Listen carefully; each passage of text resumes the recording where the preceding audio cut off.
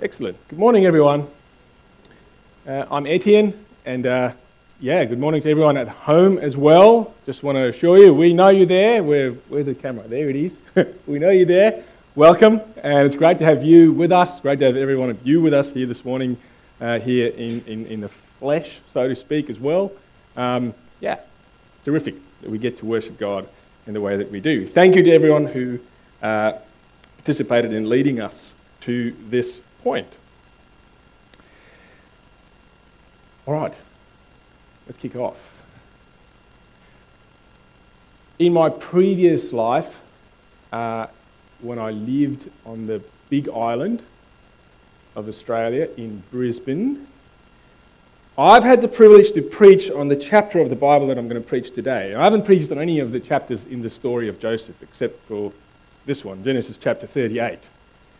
And we did that as part of a series called Weird Bible Stories. And afterwards, some parents came to me and to our leadership team and they said, "Oh, you know what? That was kind of inappropriate." We copped a bit of criticism. Particularly because we had children in church on that Sunday. And we didn't kind of really set it up and forewarn people that we're going to deal with the content that we did. And they rightly said, "Look, this is a little bit difficult for us." Now, this chapter, whether I like it or not, came up in the Joseph story, which means I've got to preach it because I'm preaching the Joseph story. But next Sunday we were supposed to deal with Genesis chapter 38. However, we cannot because our kids will be in church next Sunday and they're not in church today. So we're dealing with chapter 38 today and we'll go back to chapter 37 next week. So the Joseph story, we're in a series. If you're new here, if you're new to church, we're doing a preaching series. We kicked it off last week. We're just reversing this week and next week. It's a great way to introduce the sermon because the question is, why is this thing so inappropriate? What is so bad about this chapter that makes it so hard to preach? Well, I'll tell you what makes it so hard. It's because of the actions of a man. Where is he? He's way down here behind the speaker. This man here, his name is Judah. So, just if you weren't here last week, I'll cue you in. We said last week, the Joseph story is a story of God blessing humanity, wanting to bless you. And he uses the life of this whole family here, the man named Jacob and his family, and how God works through them to bring about his blessing, to bless you, to bless me. And then as you read through that story, we come across this chapter, Genesis chapter 38, which gives us some insight into the life of this man, Judah. He is a piece of work. He's an incredible piece of work. So what I'm going to do today is I'm going to introduce you to him, and I'm going to introduce you to a lady called Tamar, whom Jess mentioned. I want to tell you outright, I'm going to leave a lot of questions about the life of Judah hanging. I'm not going to tell you his whole life story. In about 3 or 4 weeks' time, we'll get back to him. Today, I'm really just going to make him look like a monster and leave it there. Rightly so, because he is that. But I really want to focus on Tamar, the woman in this story. We haven't read the Bible story yet because I'm going to read it. I'm going to spend about 10, 15 minutes just reading the story and explaining it to you. Please hang in there. I know some of you have been on a camp this weekend. Young people, this is going to be hard. I'm going to do my best to engage you, but stay with me. We're going to unpack the story, and then I just want to stop and turn to us and say, what is God saying to us today through this? I mean, this has got to mean something for us, right? It's not in the Bible for nothing. God wants to do something in us today through the story, and we'll just finish there. Everyone okay with that? Okay, let's roll. Phil? Genesis chapter 38. At that time, Judah left his brothers, went down to stay with a man of Adullam named Hira. There, well, let's just pause. At that time, this is after, if you know the Bible story, Judah and his brothers sold Joseph into slavery. This has now happened, okay? That was chapter 37. We'll get there next week. Just keep that in mind. Judah moves He meets the daughter of a Canaanite man named Shua. He married her and made love to her. This was lust at first sight. You don't really get it in your English text, but the point is Judah saw this woman, he was into her, he wanted to have her, and he did. Quick, right? This is the marriage of lust. You'll see more of Judah's character in this respect as we go on. She became pregnant. She gave birth to 3 sons. I'll sum that up for you quickly. Their names were Onan, and Shelah. Judah, in verse 6, we read, got a wife for his firstborn, and her name was Tamar. But Judah's firstborn son, was wicked in the Lord's sight, so the Lord put him to death. That, if you're new to church, if you're new to Christianity, if you're new to the Bible, even if you're familiar with the Bible, that's a stark statement, right? He was wicked, so God put him to death. What kind of a God is this? Do I want to have anything to do with a God like this? It's a big question. I'm not going to answer it today. Sorry, but suffice it. That's for the sake of time, not because I don't have an answer. There's a good answer, and I think you'll get a picture maybe of just how wicked Judah and his sons were. We've just got to get that. These weren't nice people, okay? They weren't good people. And for what it's worth, trust me, God is a good God and was justified in what happened to this firstborn son of Judah. All right. Then, now it gets a bit weird. Actually, it starts to get weird. It's a lot more weird. Judah said to Onan, which is Er's brother, sleep with your brother's wife and fulfill your duty to her as a brother-in-law to raise up offspring for your brother. Weird to us. We don't get it. It's not in our culture, not in our ways, but remember, we're thousands of years ago. We're in the ancient Mesopotamian culture. Women had no rights. Women could not fend for themselves. Women were entirely dependent on a husband by either way of marriage or of a son to look after you. You were basically out on the streets begging, right? So, in the customs of the time, which God over time would change to be better, here's the provision that he made. He said, if, in this case, someone like dies and his wife, Tamar, is left alone, here's how we're going to look after her. She will get married to this man's brother, and this man's brother will essentially, have kids for him with her, which for us is very awkward, but bear with me, this is ancient Mesopotamia, right? And the idea was that thereby this woman, Tamar, would be provided for, right? She'd be looked after. She'd be cared for. Just get this for a second from Onan's perspective. He's the second son who has to marry this woman. It comes at a great cost to him, right? He has to marry his brother's wife, okay? Didn't necessarily choose to do so, but wives are expensive, I've learned.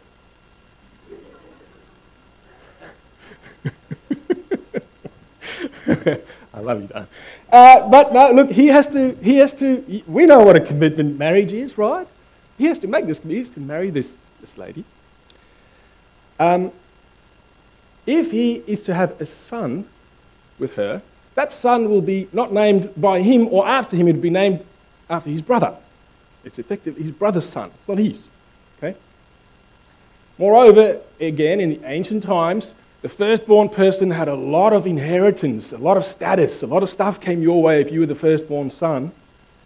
In Onan's case, who's the secondborn son, none of that would go to him, it would go to this boy that he might have with Tamar. He's giving all of that up, essentially, right? Whereas if he doesn't have a child, or he doesn't have a son with his brother's wife, all of that inheritance, ka-ting, comes to him. He gets rich out of it. Exceptionally rich out of it, right? So this is sort of the lay of the land between Onan, Tamar, Judah. And then we read this. I'm going to read it. If you have a cursory understanding of the birds and the bees, you'll understand what happened here. Onan knew that the child would not be his, so whenever he slept with his brother's wife, he spilled his semen on the ground to keep from providing offspring for his brother. What he did, rightly so, was wicked in the Lord's sight, so the Lord put him to death also. Side note, those boys were not nice. Onan, Judah. These are wicked men we're talking about. So Judah said to his daughter-in-law Tamar, go back to Dad's house. Live as a widow in your father's household until my son, the third son, Shelah, grows up, for he thought, well, maybe this guy may die too, just like his brothers. Lots to unpack. Widowhood, back to your father's house, the shame, the indignity for Tamar in this, it's hard to overstate. This is a big deal for Judah. Now, you don't see it here, but you'll see it in the story a little bit later on. Judah makes a hollow promise. He says, the right thing for me to do is to give you to my third son. He has no intention of doing that. None. He's ditching Tamar. This is his bid to say, nah, we're done. We're cutting you out of the family, right? This is what he's saying. It'll come out again. So Tamar went to live in his father's household. After a long time, Judah's wife, the daughter of Shua, died. So Judah, the dad's wife, dies. And when Judah had recovered from his grief, he went up to a place called Timnah, to the man who was sharing his sheep, and his friend Hira the Adullamite went with him. When Tamar was told, your father-in-law is on his way to Timnah to share his sheep, she took off her widow's clothes. Now it gets a bit more weird, the story.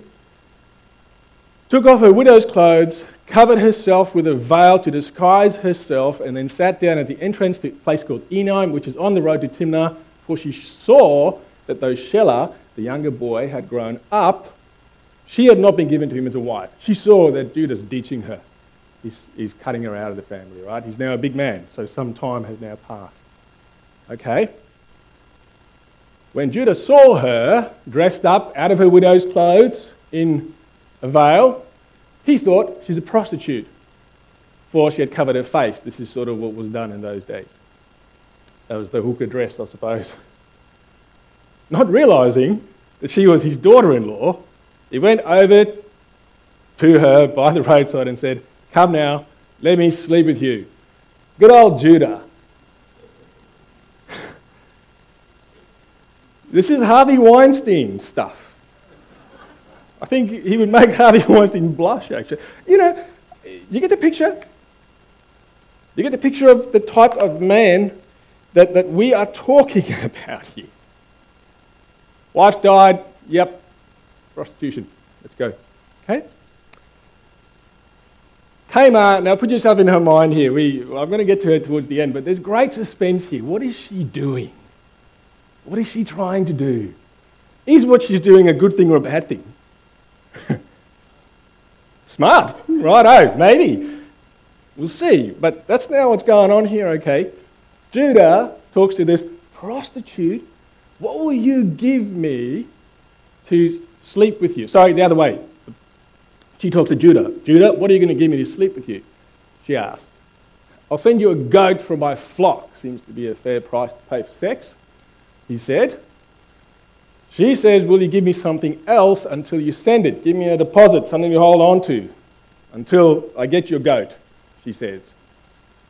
He said, what pledge should I give you? Your seal, your cord, and the staff in your hand. Get this. These are very precious, valuable, personal items. It's your wedding ring, your wallet, and your Centrelink number. What does Judah say? Sure. Sounds fair. This is the man we're talking about. I'm saying again, I wasn't joking when I told you it's messed up. And he's a messed up guy, right? He says, yep, no problem. Just to add to the picture here of who Judah is, we're talking now here about... Sorry, no, we'll move on first with the story. I'll get to that in a minute.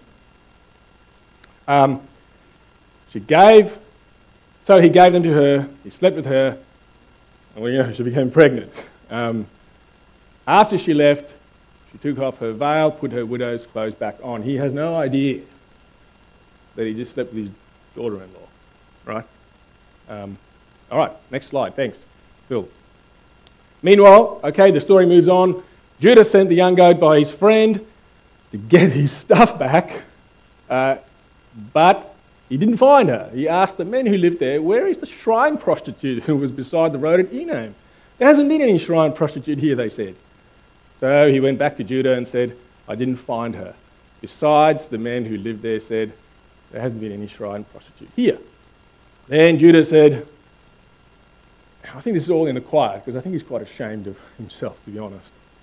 "Let her keep what she has, or we will become a laughing stock." Laughing stock anyway, right? But that's the nature of people like that.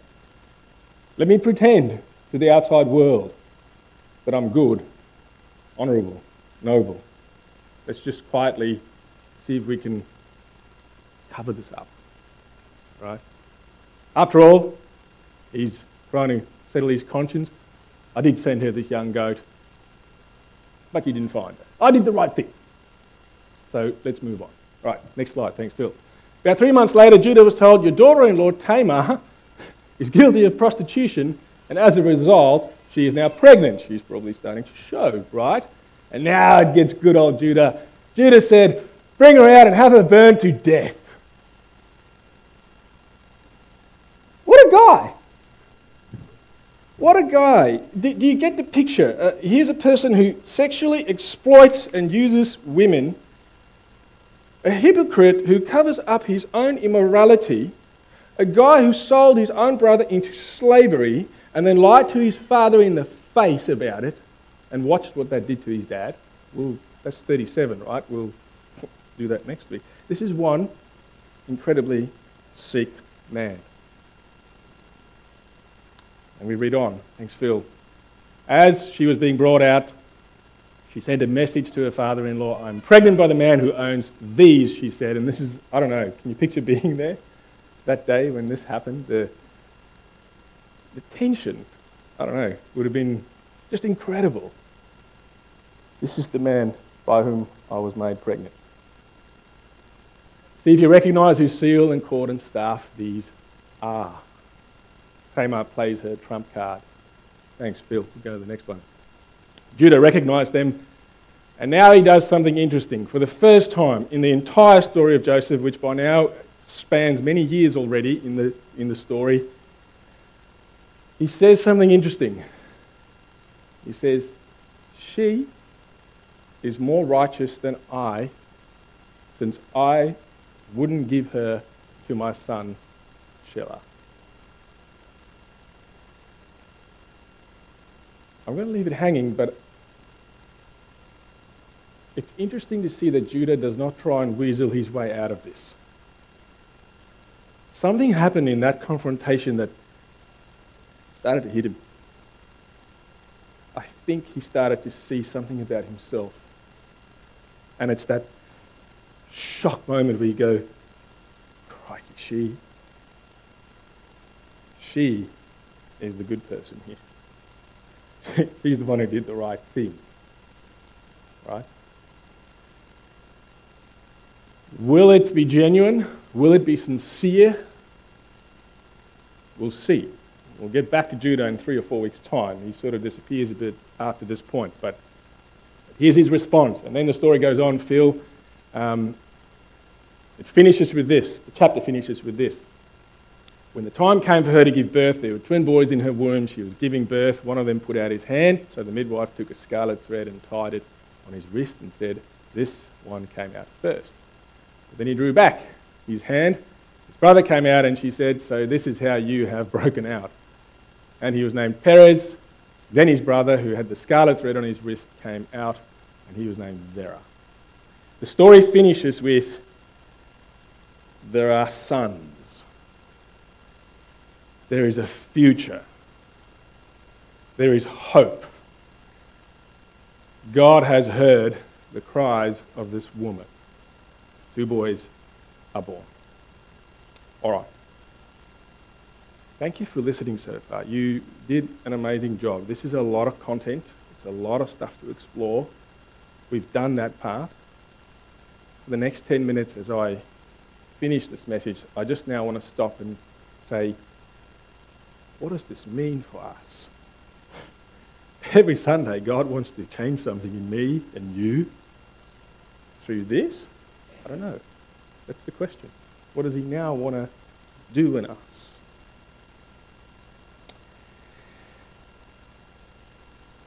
This story, I think, represents to us something about outsiders and insiders. Outsiders and insiders. Judah is an insider. He's part of the family. Remember, this is Abraham's family that we looked at last week, to whom God says, I promise you, Abraham, and your family to bless you. You're a covenant community. I make a promise to you, first of all, and say that through you I'm going to bless every single person sitting in this building right here today. That's the promise that God makes to Abraham. Judah's an insider. He's an insider to that covenant community. Now let me ask you a question. Do you think of yourself as an insider to God's family of blessing? Are you an insider of the Devonport Christian Reformed Church? Are you an insider to the Pathway to Life Church? Have you been here since the beginning? Are you an insider to the kingdom of God, the Christian family? Have you been born in Christian family, like Judah was a Christian family? Are you an insider to a Christian school? I don't mean to offend anyone, church. I can say and ask these questions because I'm an insider of the insiders. I'm a pastor, right, in the inside covenant community. The truth is there are many insiders in this building today, and here's what we can learn of insiders from Judah. Insiders are utterly sinful people in great need of Jesus' changing their lives. Right? Say it again, and I'll go as far as to say that no one is in a greater need of God's gracious change and transformation of their lives than an insider to God's promise of blessing in his family. I don't know how many times I've had this conversation with people outside of the church, outside of the people of blessing. And they would say to you, you know, I always thought Christians were good people, right? Up here.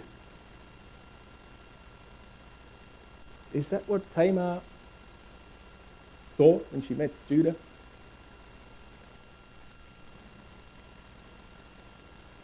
How many times have I heard the story, have you heard the story when the disillusionment crept in and supposed Christian people were getting known and what those on the outside saw was what Tamar saw of this insider family?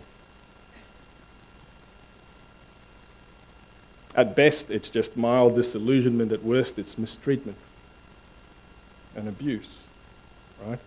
I'm not saying if you're an insider, you're an abuser. Don't hear me saying that. I'm just saying that you're a sinner. You know that probably. So 2 things from this. Never assume that anyone inside the promises of God is good. Never elevate them. Never give them a place that they do not occupy. The entire Bible proves this. People on the inside are the worst. Think of David. Think of the Pharisees in the New Testament, the insiders. No one is in greater need of change than them. That's the first thing. Never assume that, whether you're an outsider or an insider. Second question that raises for us is, can there be hope for Judah? What hope is there for an insider? Is there hope for my ex-husband? Is there hope for my ex-wife? Is there hope for the pastor who abused me? Is there hope for my parents? Is there hope for my broken, sinful church? Is there hope for my child? Is there hope for me? Can I change? Can I, as an insider, be changed? Right? That's the question we get from Judah's life.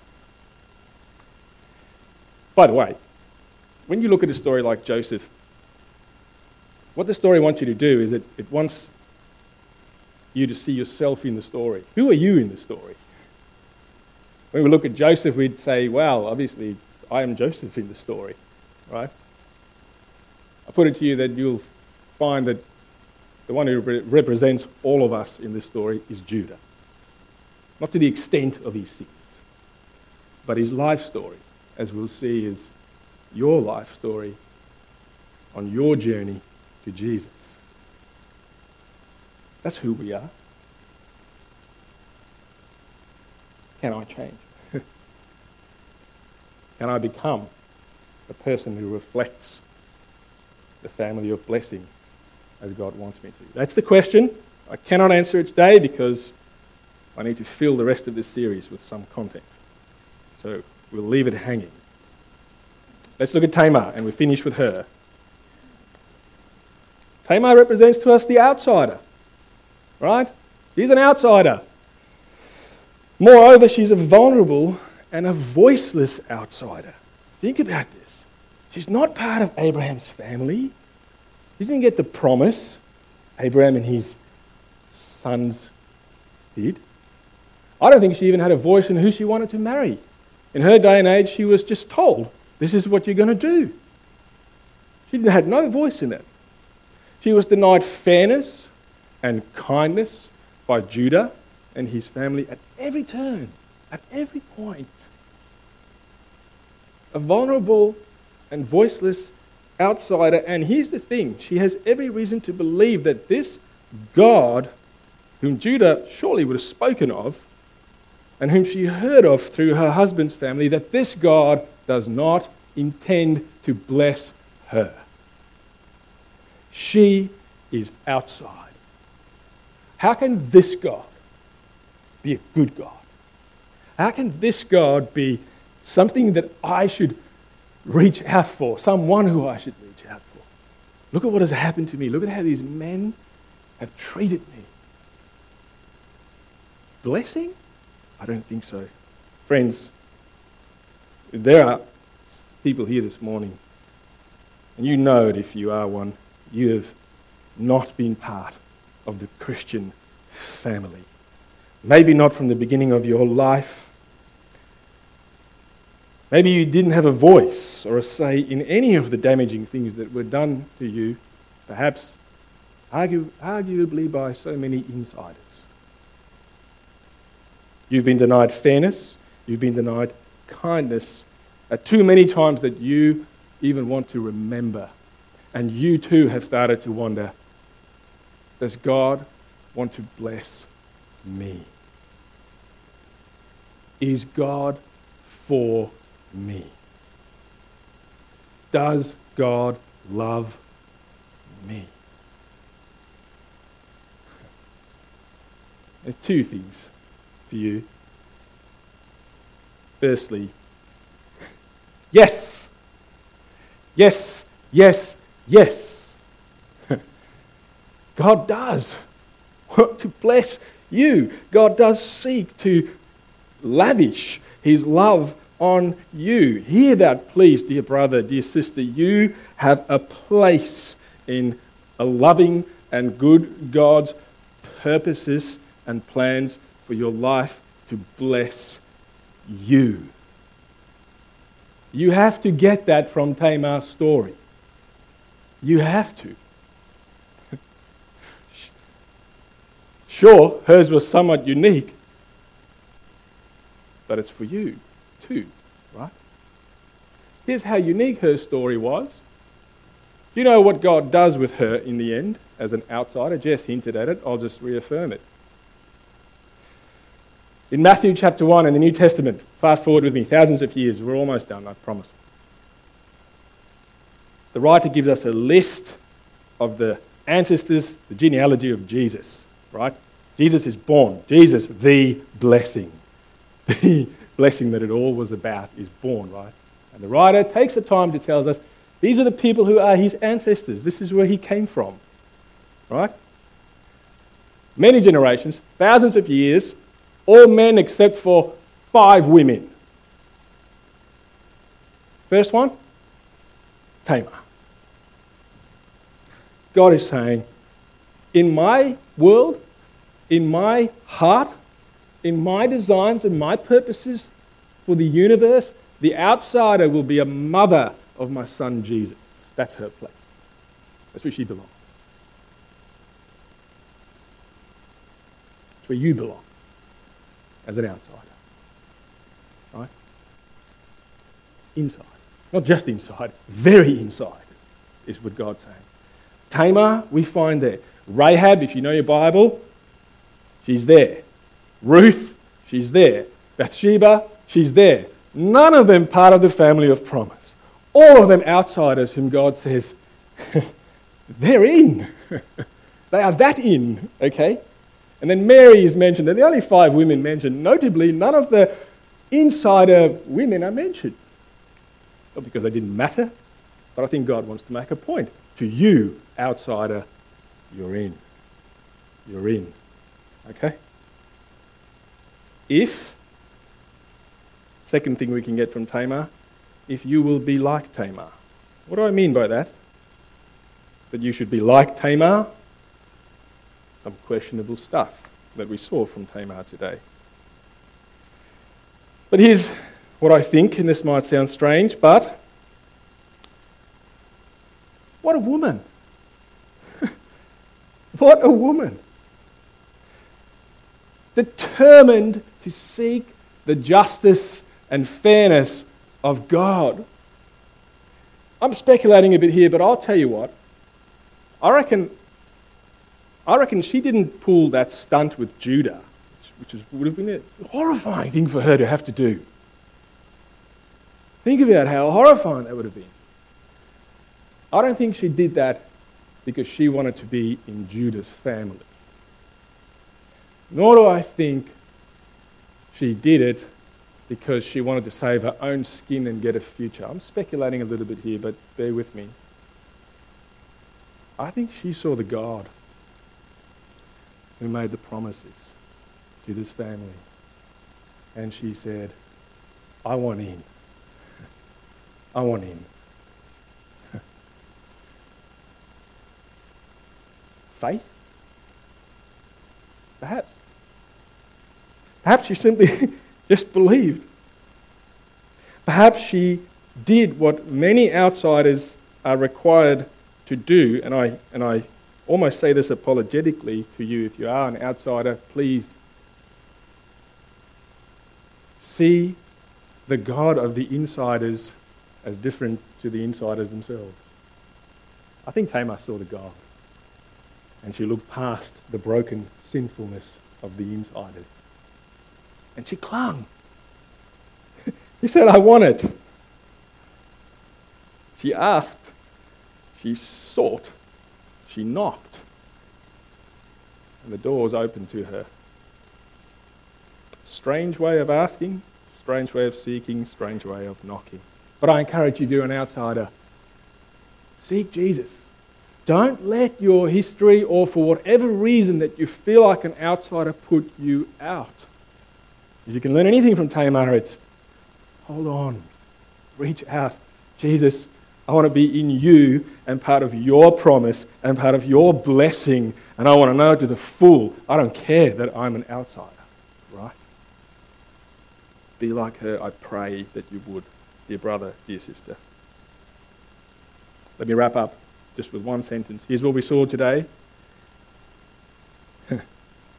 God is an incredible God who advances his promise of blessing through welcoming unlikely outsiders like Tamar and you, and changing disgusting insiders like Judah and all of us. Let's pray. God, your ways are incredible. And thank you for giving us such an odd chapter in your word to show us something that is so close to your heart. I pray for the Tamars here this morning. Lord, may they find their place among your people firmly. Lord, I pray for the Judas here this morning, all of us. May we understand that we need the gracious work of Jesus in our lives. And may we too, in good time, be like him. We pray in Jesus' name. Amen. We have one more